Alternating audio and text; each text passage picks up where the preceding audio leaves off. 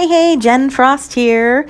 So today being September 11th, I wanted to pause a little bit on the direction that we've been going, talking all about getting clarity and finding fulfillment. And we're always pushing and looking for that thing, right? Because something's missing. Well, today is a great day to pause and a great day to remember why we are looking for this clarity and fulfillment, because we're put on this earth to do something, right? To contribute to something greater than ourselves. And when you think about the fact that so many people went to bed last night, 18 years ago, and woke up the next morning and thought their life was going to be the same as it had always been, and then it was rocked, whether they passed away or whether you knew someone that passed away, or just the country in general and the States was rocked by what happened.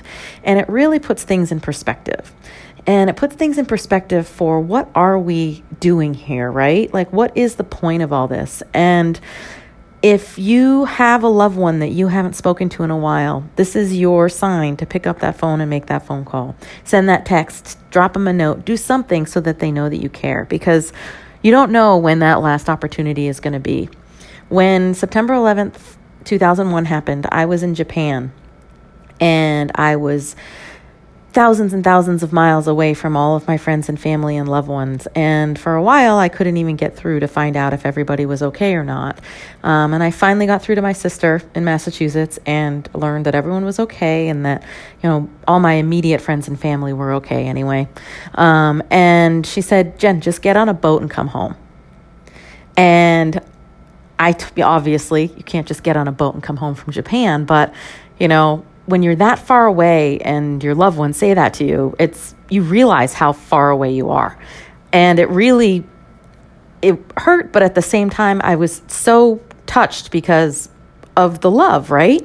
And that's the whole point, is you can be in Japan thousands and thousands and thousands of miles away and know that people care about you. Or you could be sitting in the same room and not have that connection because you don't allow yourself to have that connection.